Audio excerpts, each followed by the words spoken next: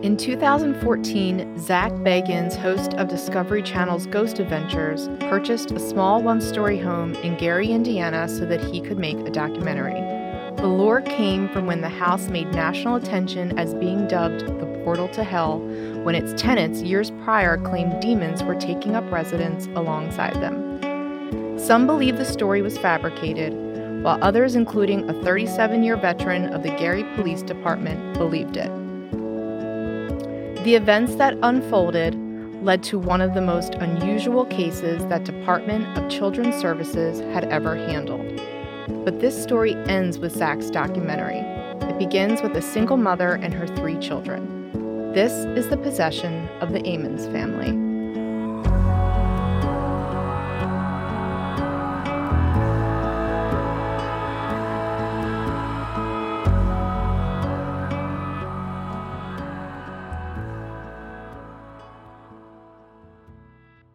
Welcome to another episode of Hosting Evil. I'm Emily.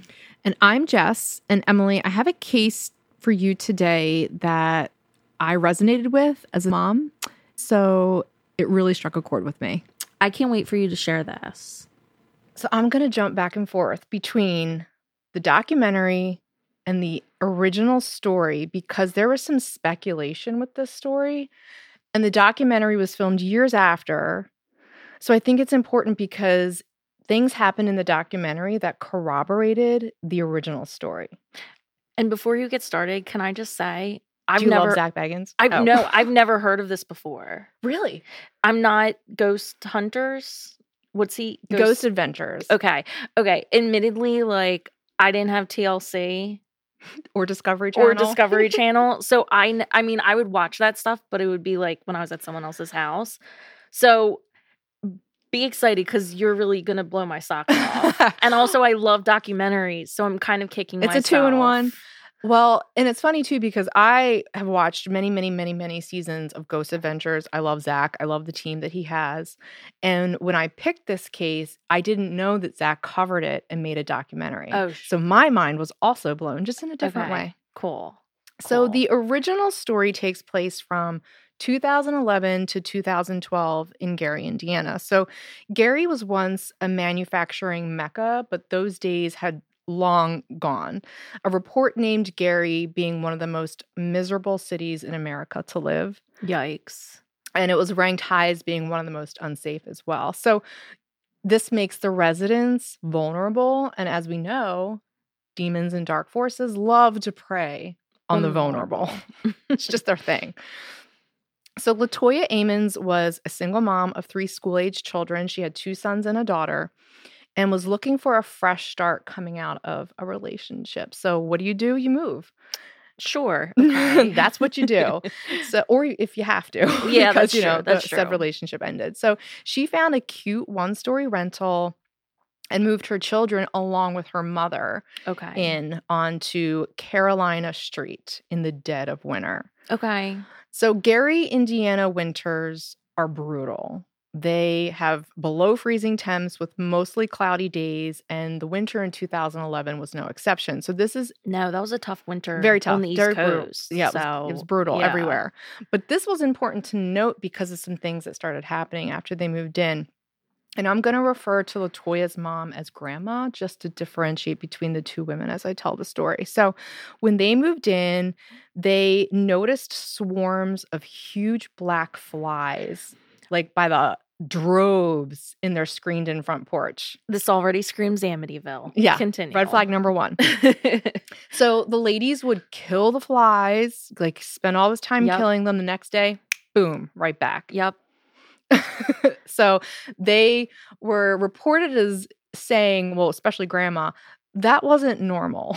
Yeah, you don't have flies during winter, too. Well, it's one of the great things about winter is you get a break from the goddamn bugs. They're dead. You shouldn't be seeing a fly, let alone swarms of huge black. I mean, that's like when you think of a dead carcass, those big flies those horse flies. Yeah, no, you shouldn't be seeing that in below freezing temps. No.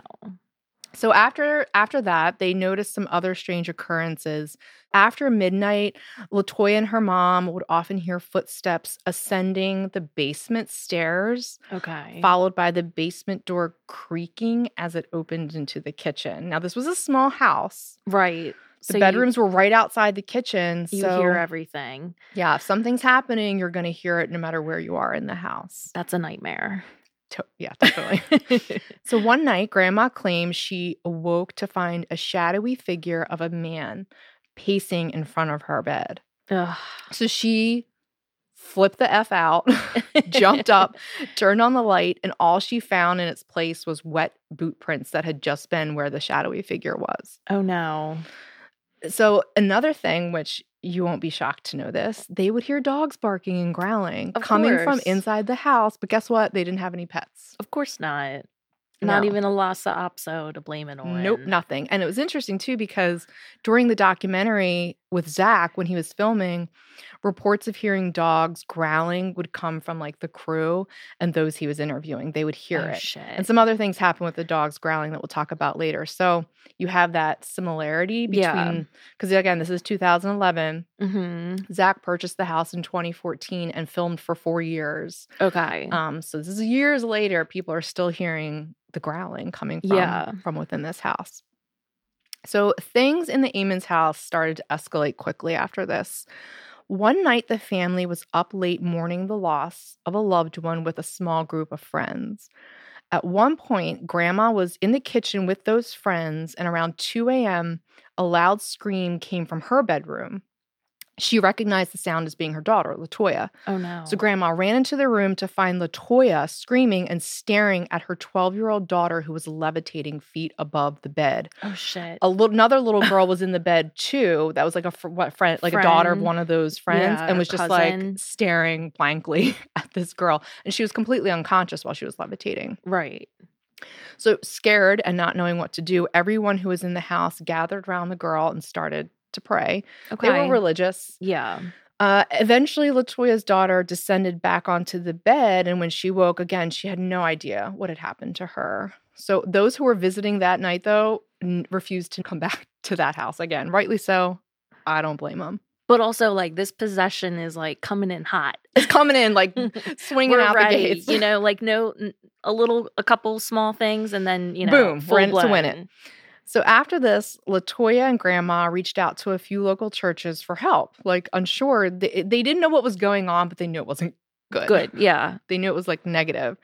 So most of the churches dismissed what the ladies were saying. Of course. Yep. And this is, I wonder if even, like, kind of Bible Belt. But one church did listen to them and offered some guidance. The officials at this church urged the two women to, quote, cleanse the house with bleach and ammonia. Okay. I mean, I knew those items killed germs, did not know they got rid of demons. And they also urged the ladies to use olive oil and draw crosses on every door and window, their foreheads, while reciting prayer. So I guess LaToya, being intelligent, didn't want to rely solely on that advice. So she continued, to seek out some more. And she saw a local clairvoyant.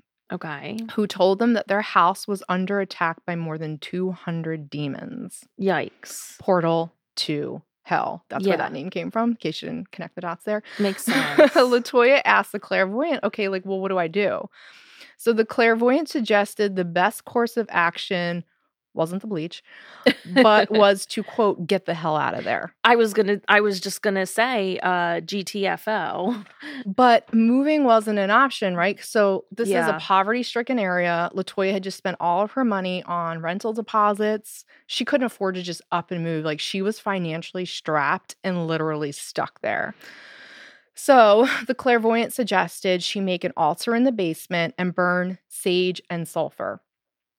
To anyone listening, let me just put my own logical and intuitive sense on this. Sage is really great for negative energy, meaning like you have a toxic friend who's visiting. They leave. The room is left heavy.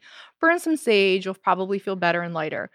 If your house has 1+ demons in it, sage is not going to help you. Also, it's just not. I'm sorry, you're supposed to burn sulfur? Sulfur, it was funny because isn't that That's scent that like when demons are there, you always smell sulfur. They claim it smells like sulfur. Maybe it's like, let's get them first before they get you. I don't really know what that would be like making them feel at home. That would be like, welcoming them. Yeah, like you invite one of your baker friends over and you burn them with vanilla. like like with vanilla or like a cinnamon roll, candle. You're like, come join us before we kick you out. I don't know why the clairvoyant said sulfur, so please, if you're listening, do not do that to get out the demons. If you want demons, I'm sure sulfur's the way to go. LaToya described how after all this advice, she went home and she did everything. I mean, you're desperate, right? So you're going to do whatever these people tell you. So she drew crosses on the doors, windows, and even the foreheads of their children and themselves with olive oil. She covered an end table with a white sheet. She placed white candles on it and statues of Mary, Joseph, and Jesus on it. She then read the following aloud.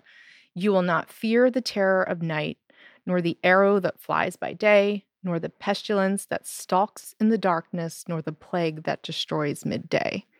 Leave it to the Bible to scare the shit out of you. So that's Psalm 91, ladies and gentlemen. So that's what the clairvoyant and the church told her to do. Okay. So after this, things calmed down for a few days. It was a false sense of calm. As we know, demons love to play tricks. Yeah. They see this vain little attempt at getting rid of them, and they quiet for a while just to catch you off guard when they come in full swinging. That's exactly what they did here. And build up that fervor. Mm-hmm. Absolutely. So at this time, LaToya's daughter was 12. Okay. So she's 12 years old, and her sons are 7 and 9. So LaToya noticed after this false sense of calm came that there were changes taking place in the children. Their voices would suddenly deepen to an unnatural level when they spoke, followed by these evil smiles and bulging eyes. We saw the bulging eyes in Emma Schmidt's case, those protruding eyes. Grandma, though, felt like she was born protected by a guardian so that none of this affected her. Good for Not Grandma. really sure that's an actual thing, but we'll just go with it because that's what she believed. Like, I feel like if one of us is born with a guardian, we most likely all are. I don't know where she got off thinking. I don't know who told her that. But maybe it's like the opposite of like when they, like in the one case with Emma Schmidt when she was cursed. Yeah. Maybe it's like the She's grandma blessed, was like protected. doubly blessed. Yeah. Hey, I would maybe, believe that. Maybe. I can stand behind that. So one of the boys would be found at various times sitting in a closet, having a dark conversation with what he described as another little boy, but obviously there was no other little boy there. I mean, it was the spirit he was talking to. Yeah. But they would have these conversations, and the spirit boy would be telling him what it's like to die. And that's what they would be discussing in the closet. That's fun. Stuff of horror movies. Yeah, literally. So LaToya witnessed her other son also get thrown out of the bathroom violently by an unseen force. Great. And get thrown up against the wall as well. Oh, no. So her 12-year-old daughter would later tell mental health professionals that she oftentimes felt like she was being choked and would lose the ability to move or speak. We've also seen this in other cases as well. She also heard voices telling her she was never going to see her family again and would be dead within 20 minutes, causing her to live in like a constant state of fright. I mean, you're 12. Anxiety, yeah. Like that's terrifying as an adult to hear, let alone a 12-year-old. And once the daughter had gotten hit over the head with a headboard by an unseen force, but it was so hard that it actually caused her to need stitches. Oh my God. Ugh. And then CPS is getting involved. Yeah. Like, yeah. Oh, this is bad. So some nights it was so bad that the family would leave and go to a hotel or stay with relatives just to get a break. But obviously the issues would sometimes follow because it's not really that, I mean, it emanated from the house, but now it's attached to them. So. Right. Yeah. So LaToya herself started experiencing feelings of getting warm, followed by being lightheaded. And then she would start to like violently shake. And she felt like this would happen when she was under spiritual attack by the demons. Jumping to Zak's documentary, he noted that when members of his crew, himself even, or people he brought in to be interviewed were at the house, they would just start to space out lose track of thought, and then it would be followed by either a feeling of getting sick or angry. Oh, no. And he attributed this to the same thing LaToya had experienced a few years prior, which is that spiritual attack. Yeah. So disturbances in the house with LaToya and the family continued with the kids. They would be sitting there completely fine, for example, playing video games, and then all of a sudden one of the kids' eyes would roll back into their head. They would speak in that deep demonic voice, one time saying something to the other like, "Are you ready to go, brother?" Then the other boy's eyes would roll back in his head and he would respond, "Yes, I am ready to go." Oh my God, what? The kids would then get violent with each other after. Isn't that crazy? Oh no. I'm laughing because this is terrifying. 9 and 7. Oh my God. I mean, like playing Mario Brothers. I don't know what kids play, like Donkey Kong, whatever. And then all of a sudden it's just, that deep, dark voice. Kids do spooky shit, but that's terrifying. That's next level. Kids do spooky shit in the middle of the night when like you wake up and they're just staring at you and like, I have to pee. It's like, then go. Why are you staring at me? But that is like... Oh my God. So LaToya was witnessing this and was like, hell no. Yeah. I need to get these kids to a doctor. So she contacted the family physician in the hopes of getting more help and took the whole family, grandma and all, in to see him. Okay. So Dr. Jeffrey Onyekuwo would later say in an interview that, quote, "I've never heard anything like that in my life. I was scared myself when I walked into the room. It was bizarre." Rightly so. Because, they're doing these behaviors at the doctor's office. Yeah, I mean, at least he was up with it. Well, I don't know. His medical notes from that day included phrases like delusions of ghost in home and hallucinations. So, yeah, it was freaky behavior, but he wasn't 100% on board with the story, and this is where things start to take a turn. So, yeah, one of the sons started speaking in that demonic voice and started cursing and yelling at the doctor. And according to reports from that day, the 7-year-old was then lifted and thrown into the wall with nobody touching him. But they were still like, So Dr. Jeff thought, this is being done by mom. She's putting these kids up to this. She's having them put on a show for attention. They thought that they were acting by proxy, like I don't know where he would get that from, but he thought they were acting. So, not to brag, but I took acting lessons from an extra on the movie Philadelphia with Tom Hanks when I was LaToya's kid's age. Even with that lovely skill set, if my mom came up to me and was like, "Hey, could you act like you're possessed by demons in front of multiple medical professionals?" Even if I wanted to do it, I probably would have only been able to keep up with it for like a minute before I broke character because you're watching these adults. Wouldn't they be laughing? Well, yeah, you would be laughing when you start to see the adults responding to whatever nonsense you're doing. Right. Yeah. I mean, basically.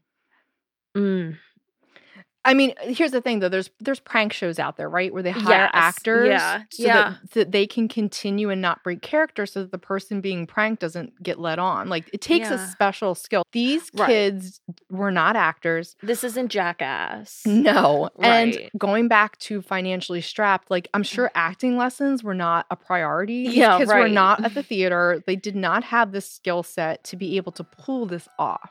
So that's my opinion on that.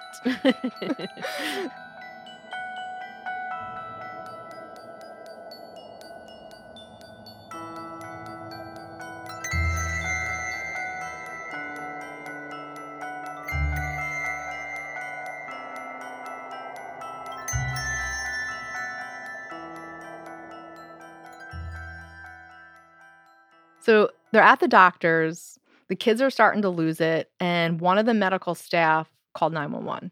Okay. So things were escalating, but you also have to remember what was happening in the home was also causing the kids to miss school. Of course. So the medical professionals are watching this display. They're noting the education piece is lacking, and they're like, we want to have her investigated for child abuse is basically why they called. This sucks. Yeah. And mom is just like caught in the middle of this. Yeah. So several cop cars and ambulances show up and they take the whole family, again, grandma and all, to the hospital. So at the hospital, the boys were still talking about violence, wanting to kill. The family was assigned a DCS, Department of Children's Services, case manager to interview the kids and the family. So Valerie Washington was the manager assigned to this family. And when she was speaking with them, the 7-year-old began growling and showing his teeth just like a dog would. Ugh. His eyes then rolled back in his head, and he immediately locked both hands around his older brother's throat and started to choke him. The report stated that it took multiple adults to break free because of his unusual strength. Again, we see that in these possession cases, the ability to have this strength that's not normally there. I mean, this kid's 7. Right. But also, too, like, this is the thing that's so crazy about everything you're telling me right now is, like, this just recently happened. I mean, recent is relative, but, like, this has happened within the last, like, 10 to 15 years. Yeah, it's not an old We're not talking case. about, like, something in, like, 1500. No, like, this is relatively recent in relation to all the other cases. And I guess you're starting to get medical professionals involved and DCS.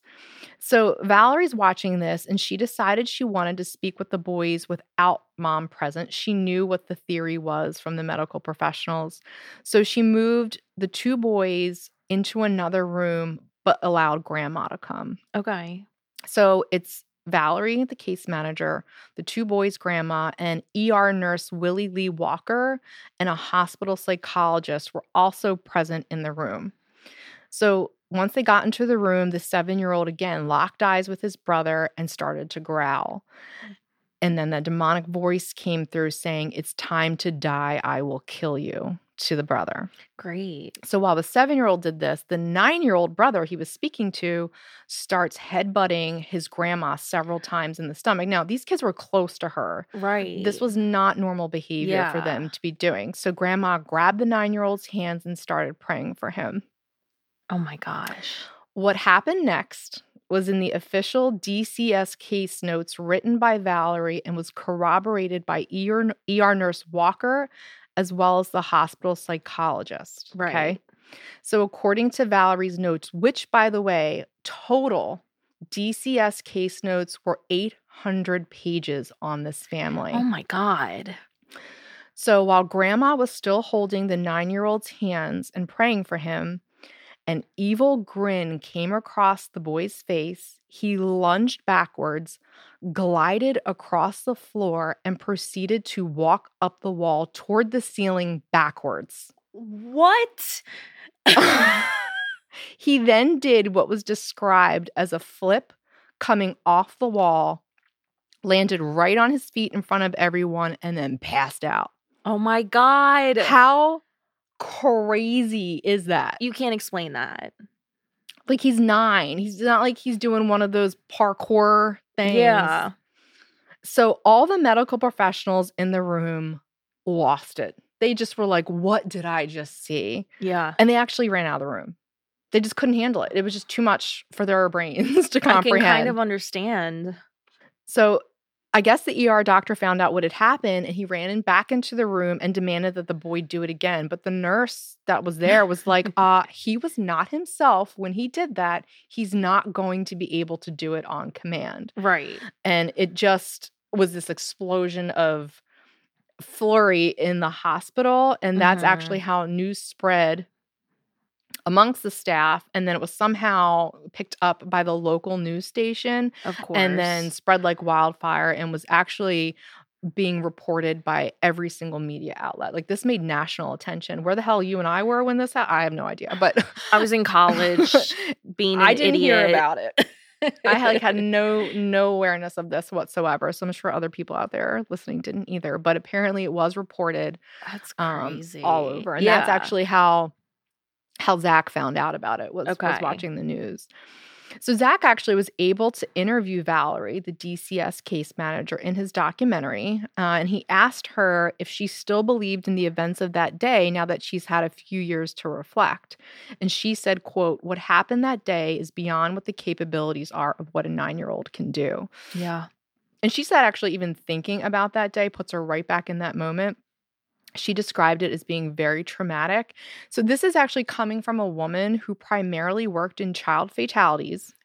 She had seen horrible, horrible ways in which children died, but that day sealed the deal for her.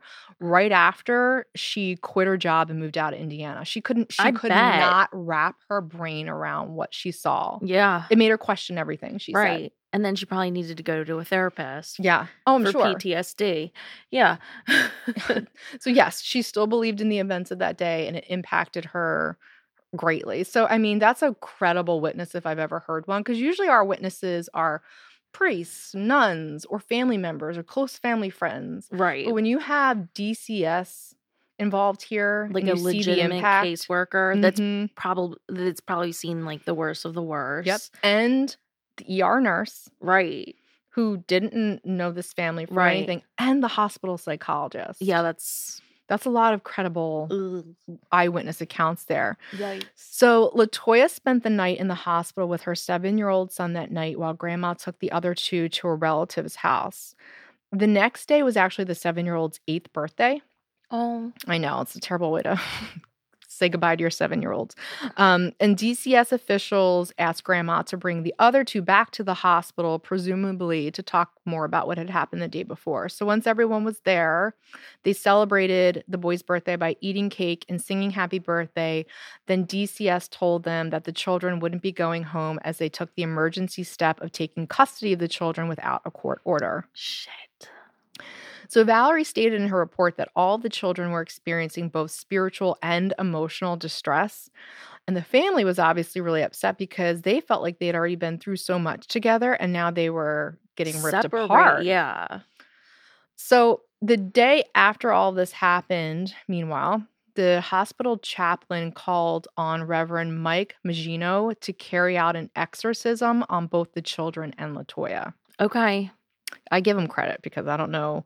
He just probably heard the story and was thinking like, I need to help this family. Yeah. So Reverend Magino performed 2 exorcisms on the family. There's not much out there on the actual exorcism, unfortunately, but we know it seemed to work. Okay. So the children returned to LaToya 6 months later when the problems subsided. By this point, LaToya had moved out of the house, and she reported no further issues with herself or the kids. Wow. So after LaToya moved out, obviously the landlord had new tenants come in, and it is important to note that they didn't report anything unusual. Right. Okay, so jump ahead. In 2014, the house went up for sale officially, and Zak bought the house sight unseen. Okay. He knew about the home, and he was like, I gotta have it. Yeah. And the first time he went to the house was when he started filming the documentary about it. So the first time he saw it was the first time you get to see his reaction to seeing it in the documentary. Wow.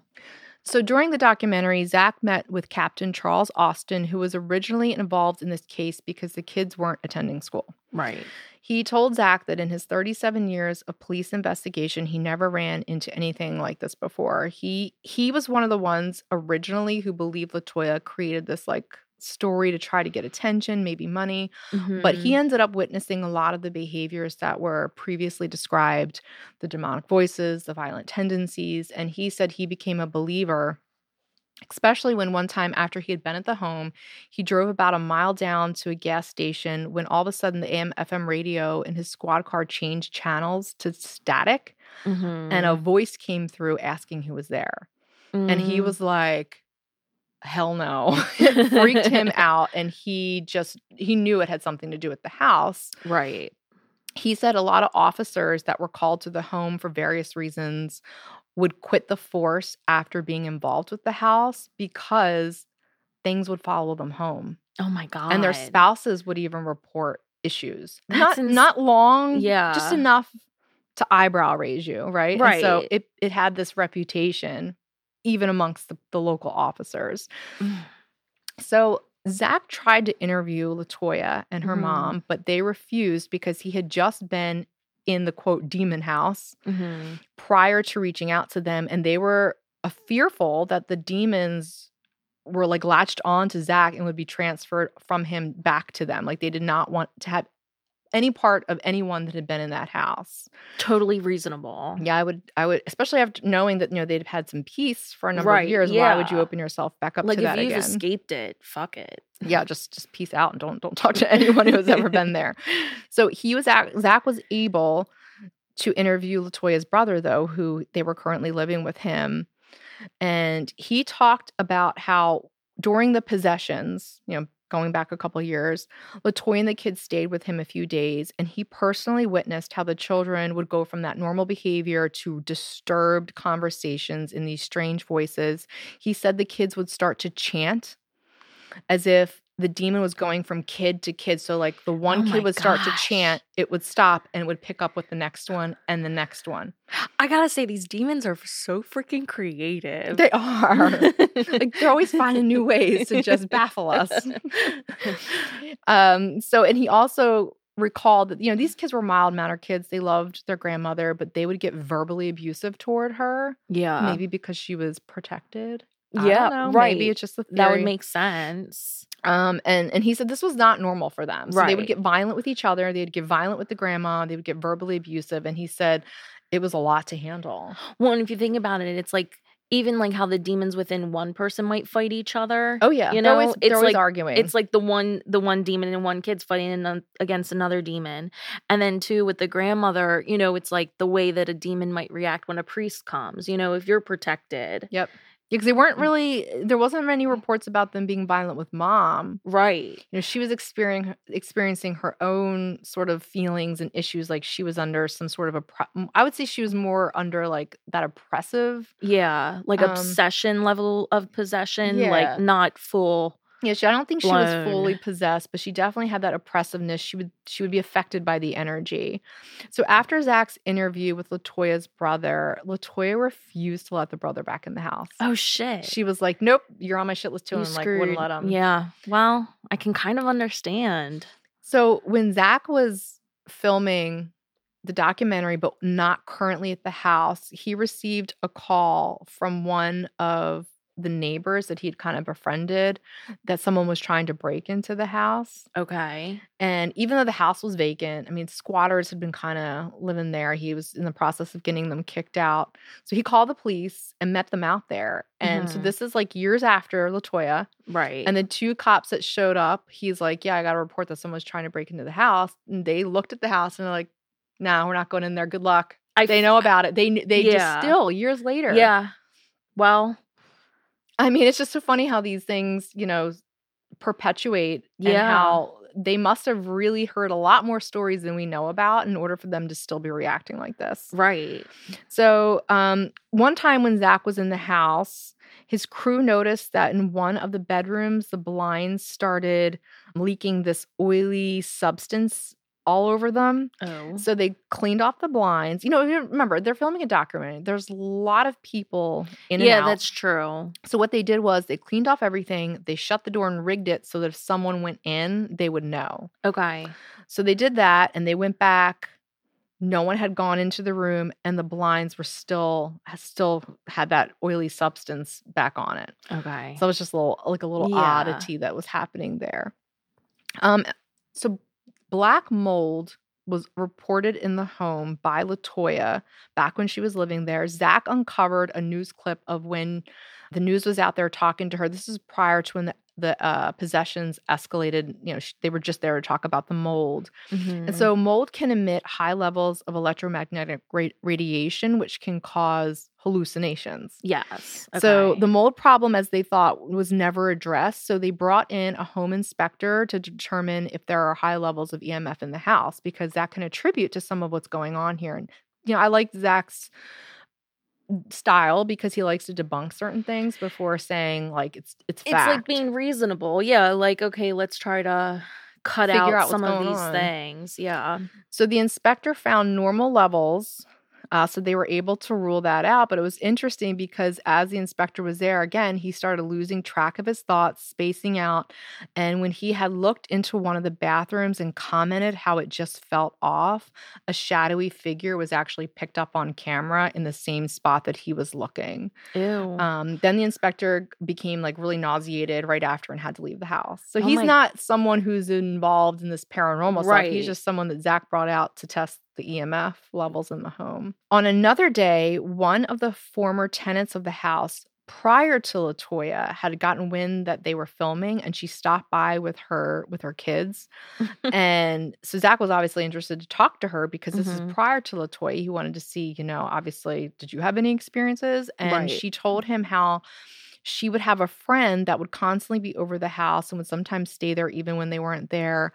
And that friend always complained that they heard footsteps when no one was home. Okay. She also talked about how her brother committed suicide in the room that was in the basement. Oh, shit. Uh-huh. So Zach starting to eyebrow raise. I guess that maybe Indiana's like not a state where you have to disclose stuff like that when you sell. Maybe not. And remember, LaToya didn't. Oh, you mean to Zach? Yeah. He just bought it. He didn't even care. But anyone, when you buy it, because some states require you to disclose if there was any murders or deaths. Yeah. Or possible possessions. But. Yeah. Wouldn't that be something? Right. So while the woman was talking on camera to Zach, her knees gave out and she kind of looked at one of her kids and kind of quickly reprimanded them for kicking her. And they were like, we didn't do anything. And when Zach reviewed the footage, he's like, you can see no one moved. And you could clearly see the woman was in mid-sentence and boom, her knees just gave out. Oh my God.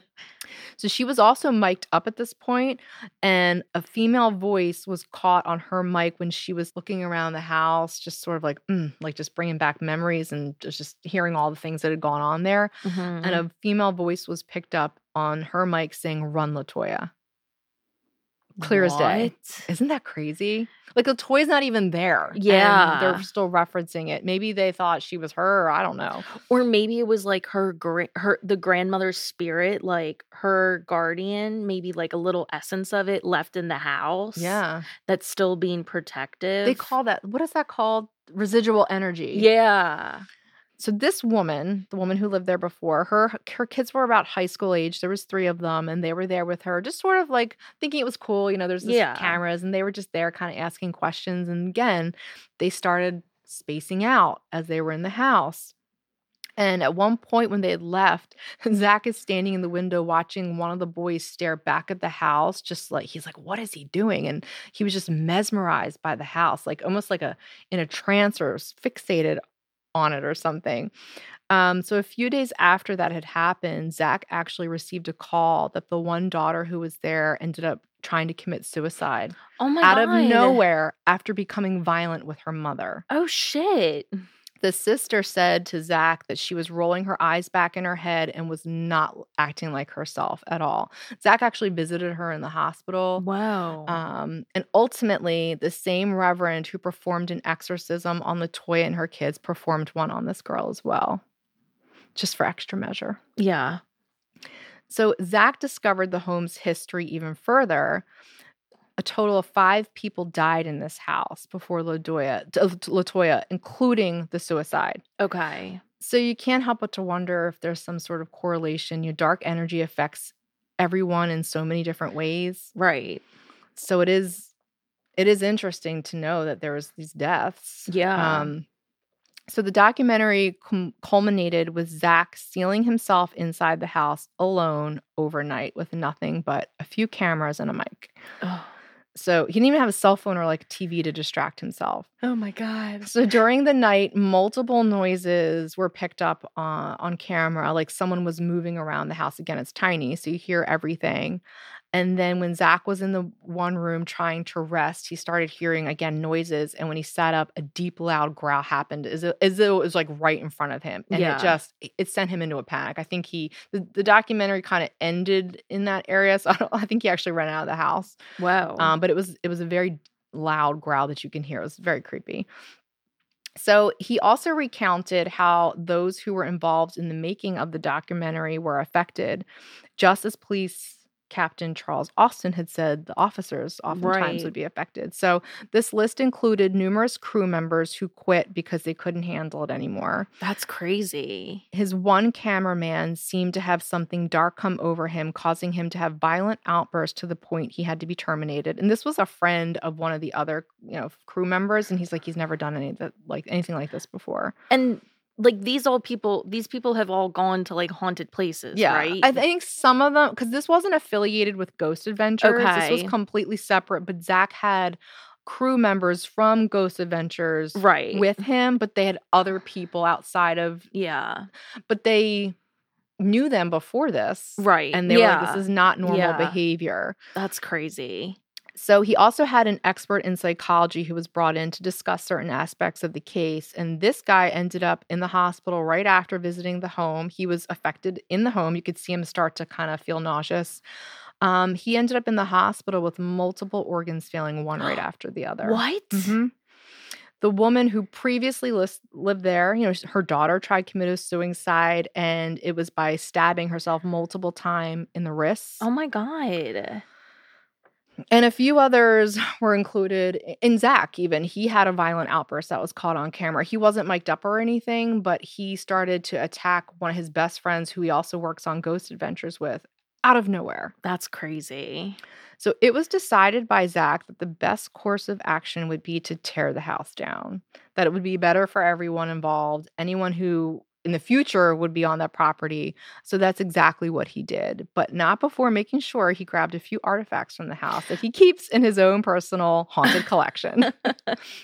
So Zak's documentary is called Demon House. And if you're interested in this case, it was a great documentary. It goes into some of the history of the case, but it is neat to see how these types of locations and landmarks can still affect people, even after the family that, made it public. Right. Even after they were gone. Yeah. So it begs the question, is it the house that started this? Is it the family? I'm sure it's different in all cases, but I think with this case, it's probably exactly as the news said, a portal to hell. Yeah, it sounds like it. I don't think she was making it up.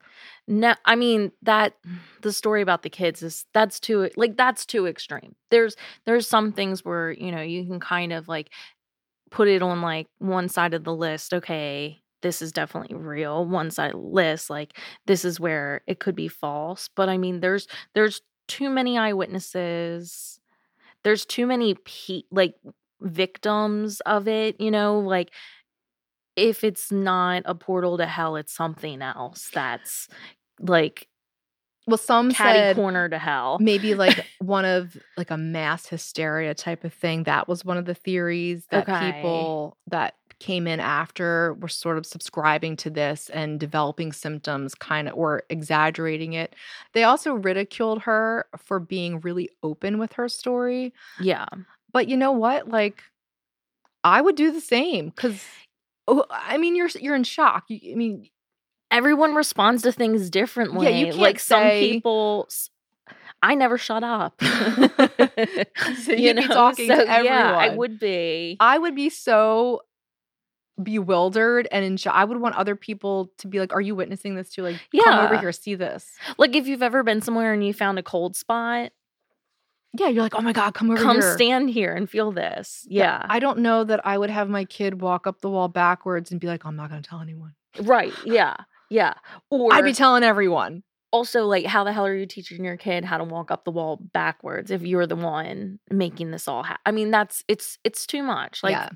And I think some people even give her some slack for talking to Hollywood, but I'm not here to judge. Because I know I would be on the Hot Mess Express if this stuff was happening. Oh my God, sure. For sure. I have to pee. Okay, thank you.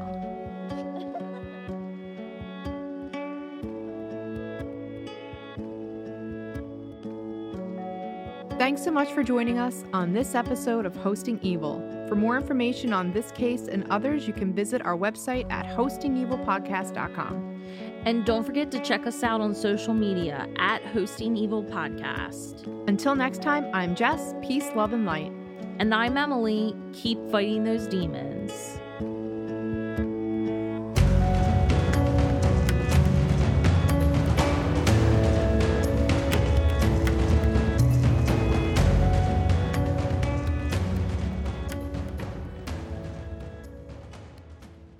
Hosting Evil is recorded and produced by Carly Strange at Rockdale Studios.